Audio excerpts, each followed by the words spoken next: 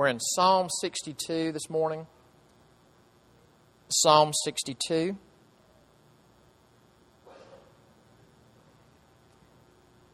My wife, Dana, was talking with somebody this week that we're very close to. I won't say who. It's no one in the room, so if you're wondering, I wonder if that was that conversation I had with her. It's not you. But I was talking with somebody that we are very fond of, and this person was telling her that he had now taken any money he had out of the stock market. And so I want to preach to you about managing your portfolio this morning. If you're visiting, please know what a ridiculous joke that was. But he just said, it is so volatile, and I'm seeing, and it's a very level-headed person about money. So I'm seeing things I've never seen before, and there are just so many question marks that I'm out. Totally out. And now here's the thing. Now, he may be wrong. It may be that, yet again, we sort of dodge another bullet and things kind of get back on track. But he may be right. And the only way we're going to know is as we wait. But it is totally out of our control. It's totally out of our power. I don't care if you have 2 PhDs in economics. It is out of our control. And we have to wait and see how it shakes out. I was talking to an acquaintance of mine who is a pastor in our denomination in New Orleans a few weeks ago. We were at a get-together, and I said, so I know everybody's asking you this, but let me pile on. What's going on? What's going to happen with the oil spill? And he said, on the front end, I thought, it's going to be a mess. It's going to be another setback for New Orleans, but I think we'll be okay. And he said, as I'm watching how expensive seafood is getting, that affects everything. I mean, New Orleans is all about the hospitality industry, and that is driven by seafood. That's what New Orleans cuisine is made of. And so the ripple effects just go, he said, I don't know. But it's bigger than everybody. It's beyond everybody's control. And the reality is, hey, it may not get as bad as we think, but we won't know until it happens, and we're going to have to what? We're going to have to wait. And I mentioned this on the front end, but as we're sitting here, some of you may be right now, like at this moment as I'm saying this sentence, you may be so unbelievably preoccupied that you're not even hearing me. And it's highly likely that what's preoccupying you is something on which you are having to wait. You're having to wait for closure, or an answer, or a resolution. Or, we were talking earlier during the baptism about God says that He'll give you the desires of your heart. And maybe what you're thinking about as we're talking about God, well, I do have a desire of my heart, and I haven't received that desire yet. And just even as we're talking about God, that's where your mind and heart went, and you're very preoccupied right now. Now, if that's the case, and if you're a little less preoccupied right now, this psalm we need. It's a psalm by David, King David, and we don't know all the circumstances surrounding when he wrote this and why he wrote this. But let me say a couple of things before we read it, and then I'll read it. The first is this. King David, as he writes this psalm, is doing two things at once. On the one hand, he's doing something very private, sort of private and devotional. He is talking with his own soul. David's conferring with David and saying, okay, now look, what is reality? But as he's doing that, he talks to us. And keep in mind that when he wrote this, he's not writing a theological treatise. It is theological, but he doesn't write it to be an addition to a theology textbook. It's a song. And it made it into Israel's hymn book. So on the one hand, David's talking to David, but at points it's almost like in movies where the character looks at the camera and begins to talk to you, the viewer. Like when you're watching Bugs Bunny cartoons and he looks at the camera and says, this means war. He was in the moment, and now he's talking to you. That it's as if David is talking to himself, but he looks up at us, and he talks to us. Okay, keep that in mind. And the second thing to keep in mind, and we're going to revisit this, is that often in the Old Testament, a participant or a writer will say something that's absolutely true in their setting as they're saying it. But as we read those same words through the lenses of the New Testament, we realize that that person said even more than they knew they were saying. And that happens in Psalm 62. Okay, look with me at this psalm, beginning in verse 1. For God alone, my soul waits in silence. From Him comes my salvation. He only is my rock and my salvation, my fortress. I shall not be greatly shaken. How long will all of you attack a man to batter him like a leaning wall, a tottering fence? They only plan to thrust him down from his high position. They take pleasure in falsehood. They bless with their mouths, but inwardly they curse. For God alone, O my soul, wait in silence, for my hope is from Him. He only is my rock and my salvation, my fortress. I shall not be shaken. On God rests my salvation and my glory. My mighty rock, my refuge is God. Trust in Him at all times, O people. Pour out your heart before Him. God is a refuge for us. Those of low estate are but a breath. Those of high estate are a delusion. In the balances they go up. They are together lighter than a breath. Put no trust in extortion. Set no vain hopes on robbery. If riches increase, set not your heart on them. Once God has spoken, twice have I heard this, that power belongs to God, and that to you, O Lord, belongs steadfast love. For you will render to a man according to his work.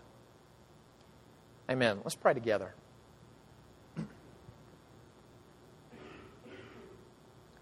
Our Father, we would echo the psalmist when he said that may the words of my mouth and the meditations of our hearts be pleasing and acceptable in your sight, O Lord, our strength, our rock, and our Redeemer. We ask this in Jesus' name. Amen. All right, let me say this again. If this psalm is going to land with you personally, at some level you've got to resonate and relate to what David is going through. Now, this is, in round numbers, 3,000 years ago. He lives in the East. He's a king. His life is very, very different. He goes through things we don't, and vice versa. So, all right, how do we relate to him? Let's start off asking this question. Do we know anything about what he's going through that's making him talk about waiting and, in a sense, powerlessness? And we don't get a lot of detail, but what we get is in verses 3 and 4. Look in verses 3 and 4.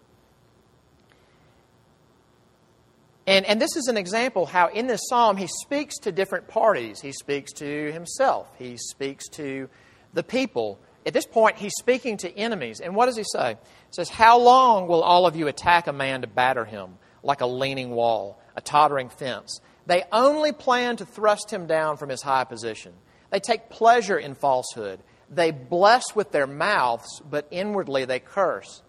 Now, that's not a lot of detail, but if you do a little deduction, what does that probably mean? That doesn't seem to be describing that, those pesky Philistines, boy, they always have it in for me, trying to, take my head off. And those Philistines are after me again, or the Moabites are after me again. And so, God, please protect me. Because it talks about, you've got people that smile on the outside. They bless you on the outside, and inwardly they are cursing you.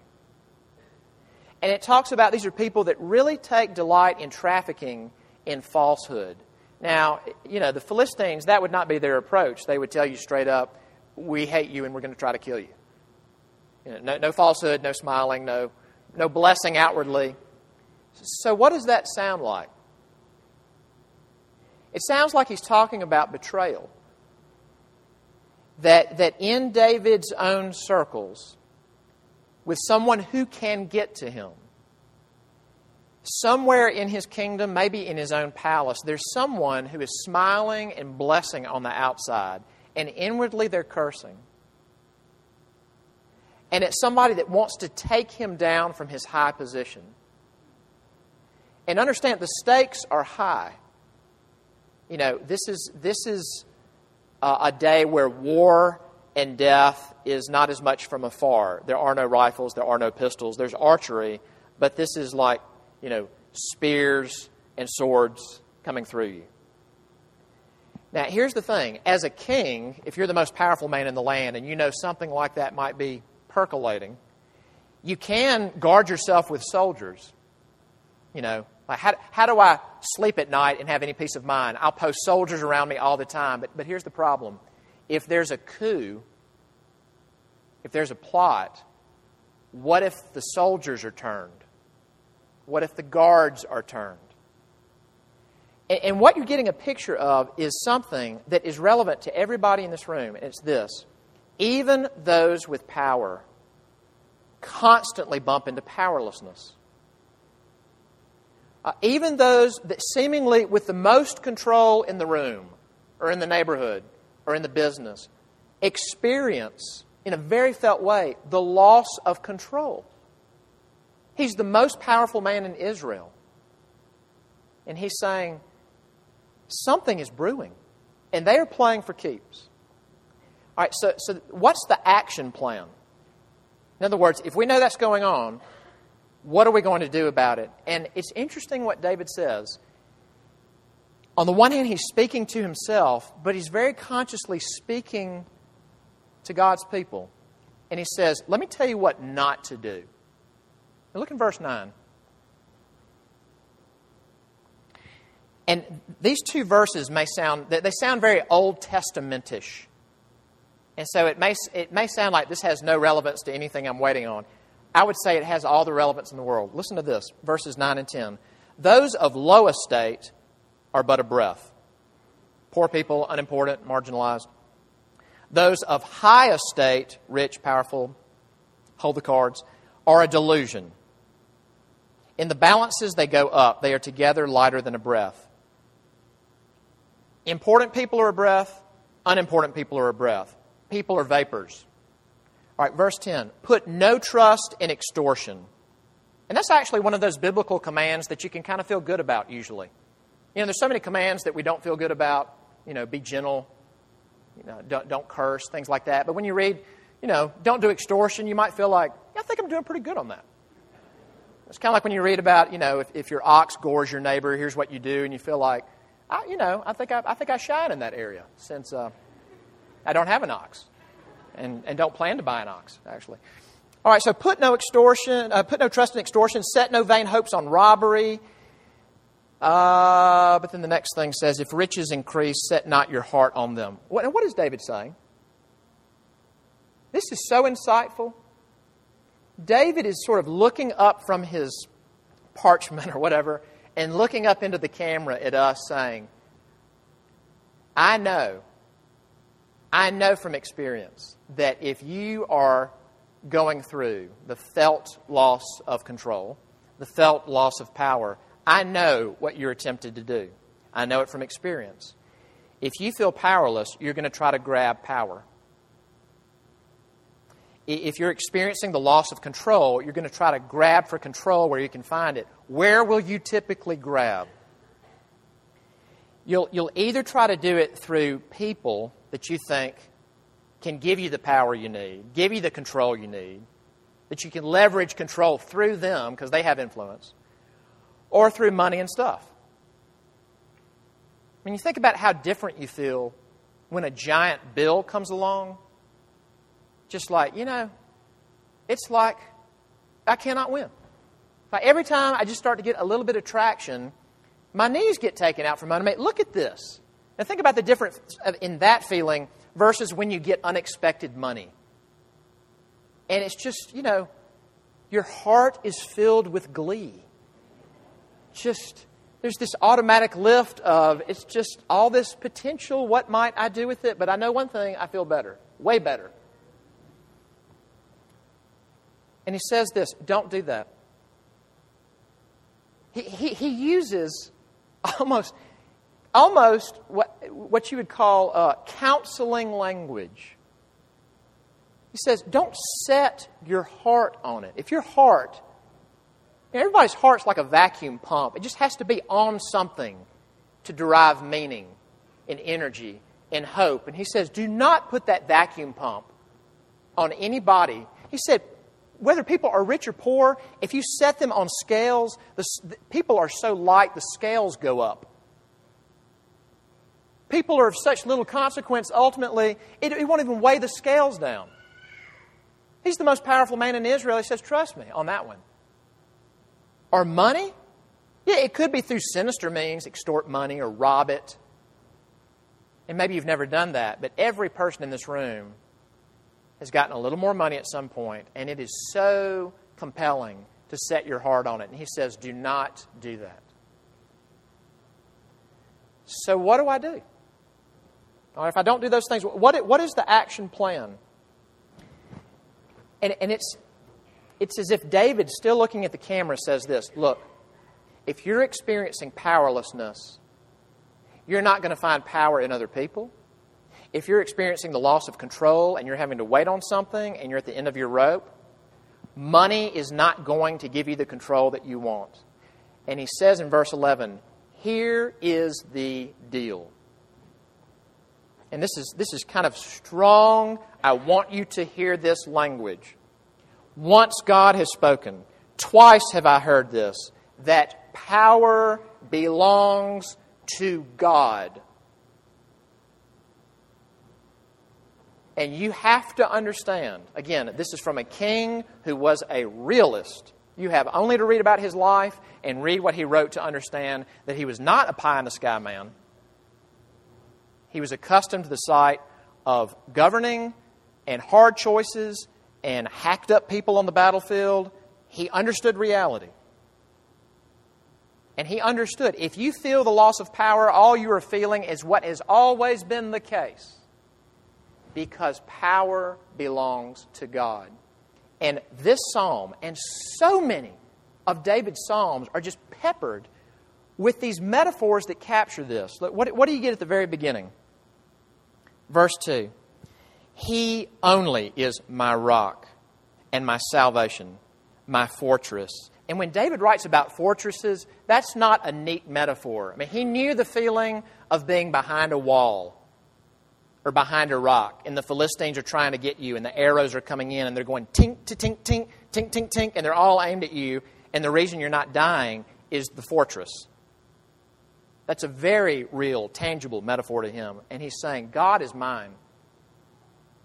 And it's beautiful. He doesn't just say he's a rock. He's a fortress. He's a hope. Personal. My hope. My fortress. Verse 6 again. He only is my rock and my salvation, my fortress. I shall not be shaken. Now, I want you to look up for a second, and I want to ask you to be very honest, not verbally out loud, but internally. Does this land with you? If you are waiting on something right now, does that land with you? And it may be that even as you hear it, you say, I love those images. I'm familiar with those images that he's not just a rock. He's not just a tower. He's our tower. He's my fortress. He's my security, my refuge. I like that. But that does not resonate because of this waiting. Now, I've said this in here before, but this is appropriate time to say it again. My vote, for whatever that matters, my vote for the two hardest things in the Christian life, at least for me personally, are forgiving and waiting. And they're both forms of suffering. And if you're suffering with waiting, it might be that as you hear, God is powerful. We don't have the power. God has the power. You might say, yes, but I don't know how to move ahead with that. I mentioned it at Creed's baptism that we have had a lot of those lately. And God, in the last year and a half, has just given a lot of babies to this church. Praise the Lord. What a great, for nursery workers who feel like they got stretched. Listen, I believe you. But it's a great problem. And I have heard, because of that, comments, I think, with absolutely no malice aforethought about, man, there must be something in the air at your church or something in the water. I would really exhort you not to make those comments, because the part that goes unseen is that we have families, and it is the desire of their heart to have children, and right now they wait. And it may be that as they go to a doctor, the doctor says, I don't know what it is. Or it may be the doctor says, I think I know what it is, so let's do this, and they do that. But then after there's a procedure or a treatment, now we have to do what? Wait. And that's a form of suffering. Waiting. Or it may be that you have a parent who is hitting retirement age, who's been very responsible, who has socked money away in a 401k, and now their savings have just been torpedoed through things that have happened out of no one's control. They had control over trying to make responsible decisions, try to plan for retirement, and now they're just watching it diminish before their eyes. And so you're wondering, well, if they run out of resources, will that put everything back on me to take care of them? We don't know, but what are we going to have to do? Wait. And that's a form of suffering, powerlessness. Let me be very personal, if I may. Those of you who've been here for a while will know something of this, but my father has terminal cancer. And the pace of his deterioration is really increasing. And I'm watching it before my eyes. And when he... Yeah. Let me get this fixed.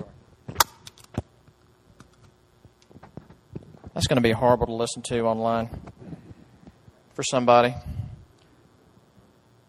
Some jogger somewhere just grabbed his earbuds and screamed audibly and...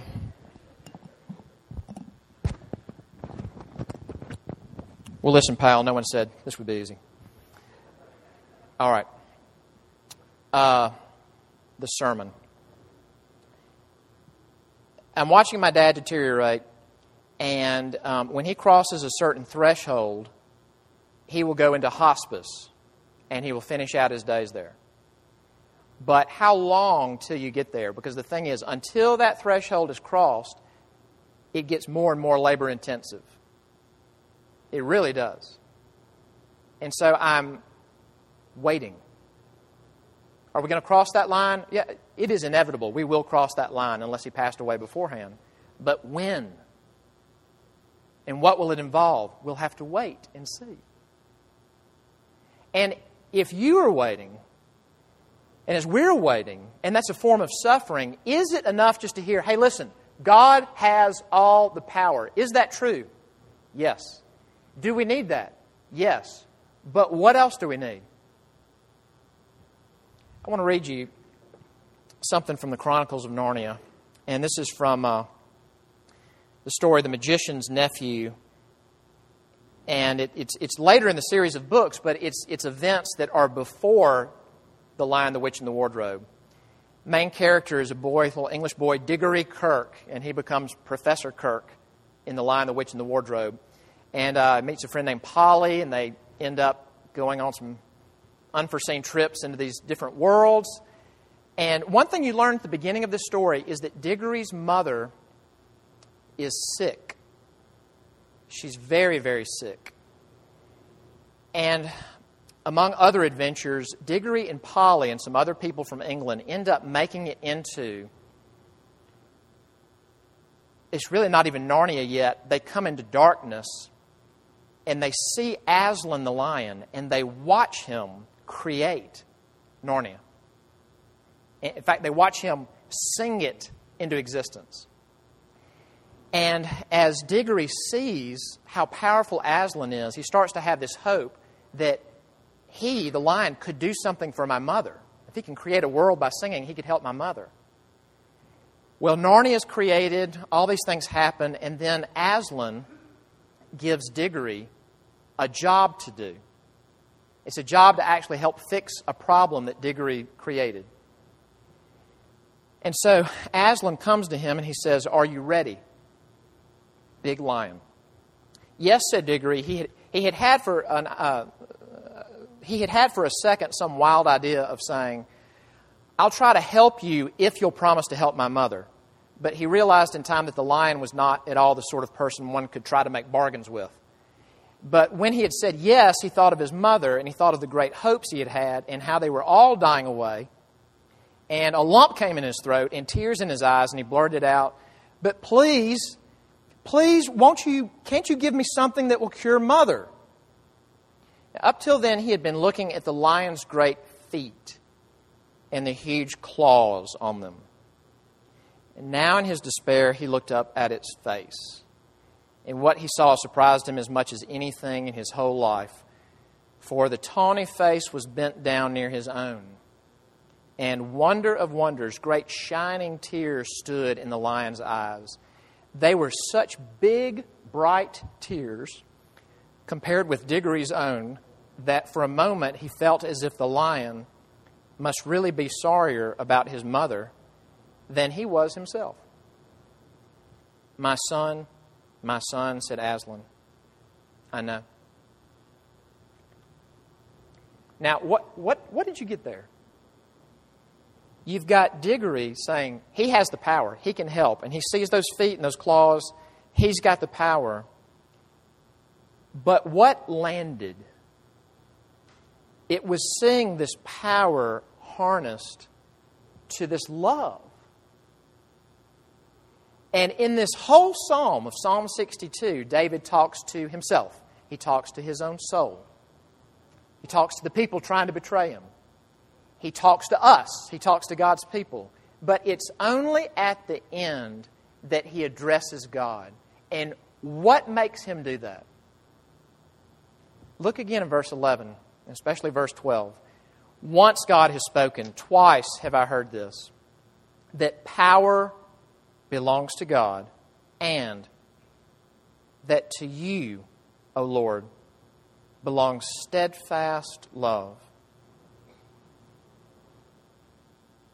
That term in the Old Testament, this has come up several times, translates one Hebrew word. It is the most wonderful little Hebrew word because it's the word for how God's love is not generic. It is this love that, if I can be corny, will pull up in your driveway and will knock on the door. And if you don't open, it might jimmy it open.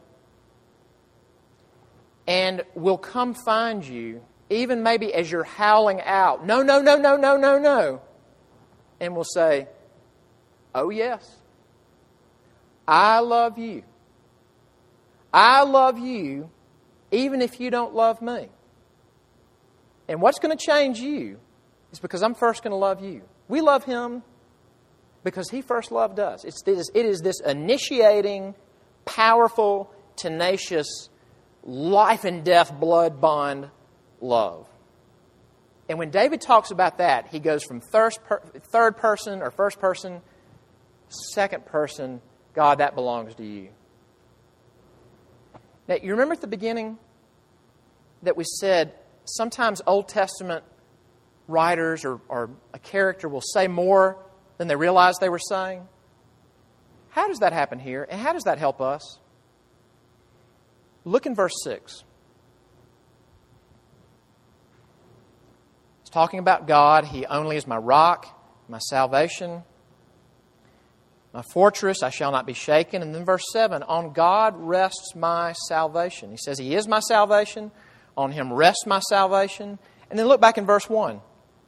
From Him comes my salvation. Now, when David wrote that, what is salvation?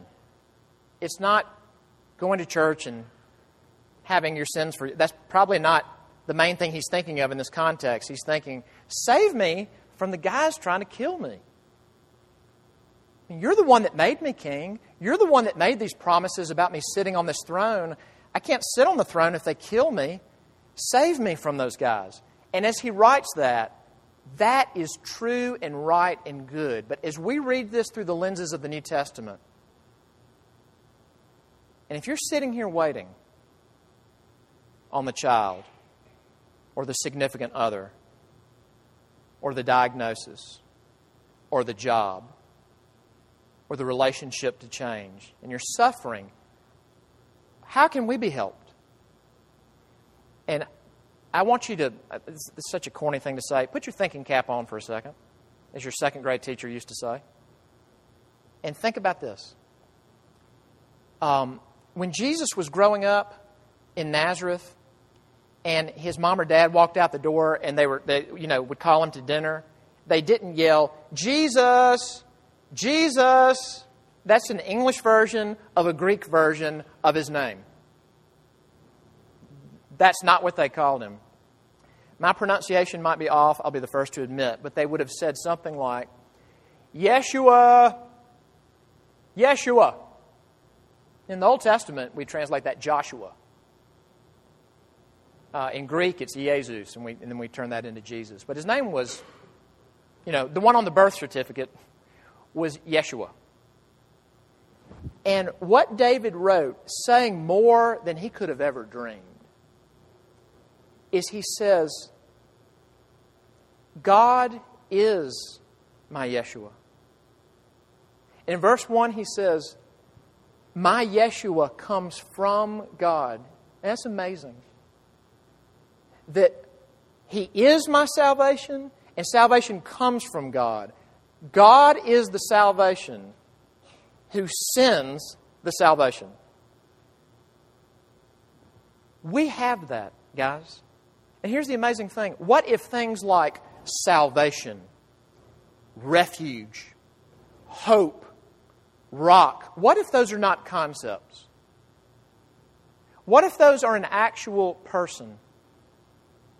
Because here's the deal. If you are sitting here and you're dealing with infertility or joblessness or a possible firing or a ticking time bomb of a relationship, and that's your suffering, what is big enough to make you experience both the power of God and the steadfast love of God? It is to come to grips with the gospel.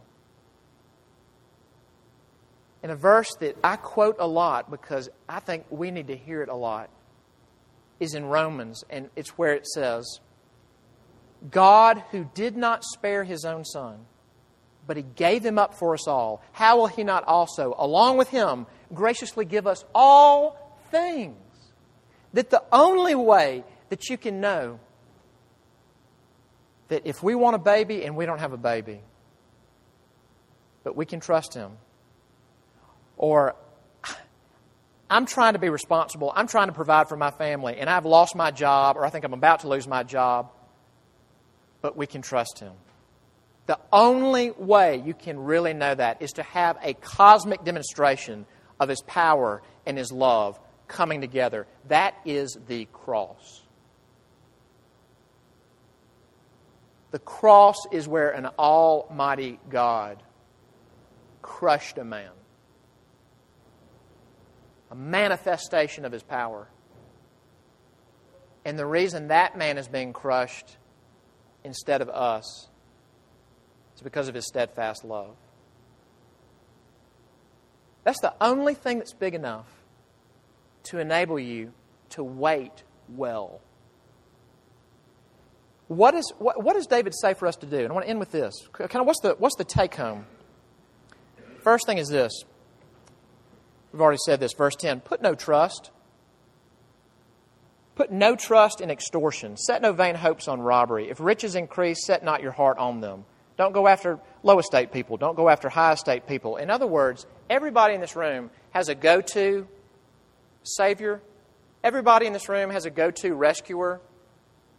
And David is saying, repent of that. Repent of that. A man I know in Mississippi who was what we would call not a farmer, but a planter.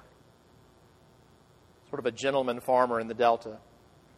He was converted later in life, and one of the things that God used in his life to bring him to himself was he overheard some men who worked for him when they didn't know that he was around. He overheard one of them say, after a lunch break, well, let's get back to work on this white man's Jesus. They called his farm his Jesus. And I don't know if these men had any theological education, but they just made a profound point. That it can be your work, or your parenting, or your goodness, or your volunteerism, but there is something that we leverage to get a sense of, I'm not as out of control as I feel I am. David says, fool's errand. Put it down. Put it down. And then do what?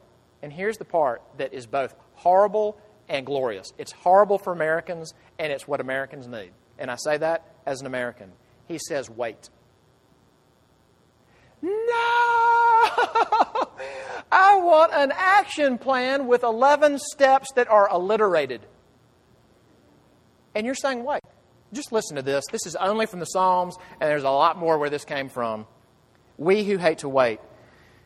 The Psalms. Lead me in your truth and teach me, for you are the God of my salvation. For you I wait all the day long. Wait for the Lord. Be strong. Let your heart take courage. Wait for the Lord. The evildoer shall be cut off. Those who wait for the Lord shall inherit the land. And now, O Lord, for what do I wait? My hope is in you. And listen to this one, because he says, by the way, this is hard. I'm weary with my crying out. My throat is parched. My eyes grow dim with waiting for my God. Last one. I wait for the Lord. My soul waits. In His word I hope. My soul waits for the Lord more than watchmen for the morning. More than watchmen for the morning. It is often the case that when we're suffering and we turn to Christians and say, what should I do? We often try to comfort and help each other with action plans. Sometimes we need to help each other by saying, if He has you waiting, wait. And what else did it say? Pour out your soul to Him. Talks about waiting in silence and pour out your soul to Him. Which is it? Yes. There's a time to wait in silence. And there's a time to say, if you sent your precious Jesus for me, I'm going to lay this out from A to Z. You know it anyway. And say, have mercy on me. And I just want to end by saying this again. Everyone in this room waits. But if you are feeling powerlessness right now because of something in your life, all that you're feeling is what has always been true of us. Power belongs to God. Trusting Him is not trying to leverage power. It is to come with empty hands before Him and say, I am going to wait on you because you have all the power and you have all the love. Amen. Let's pray.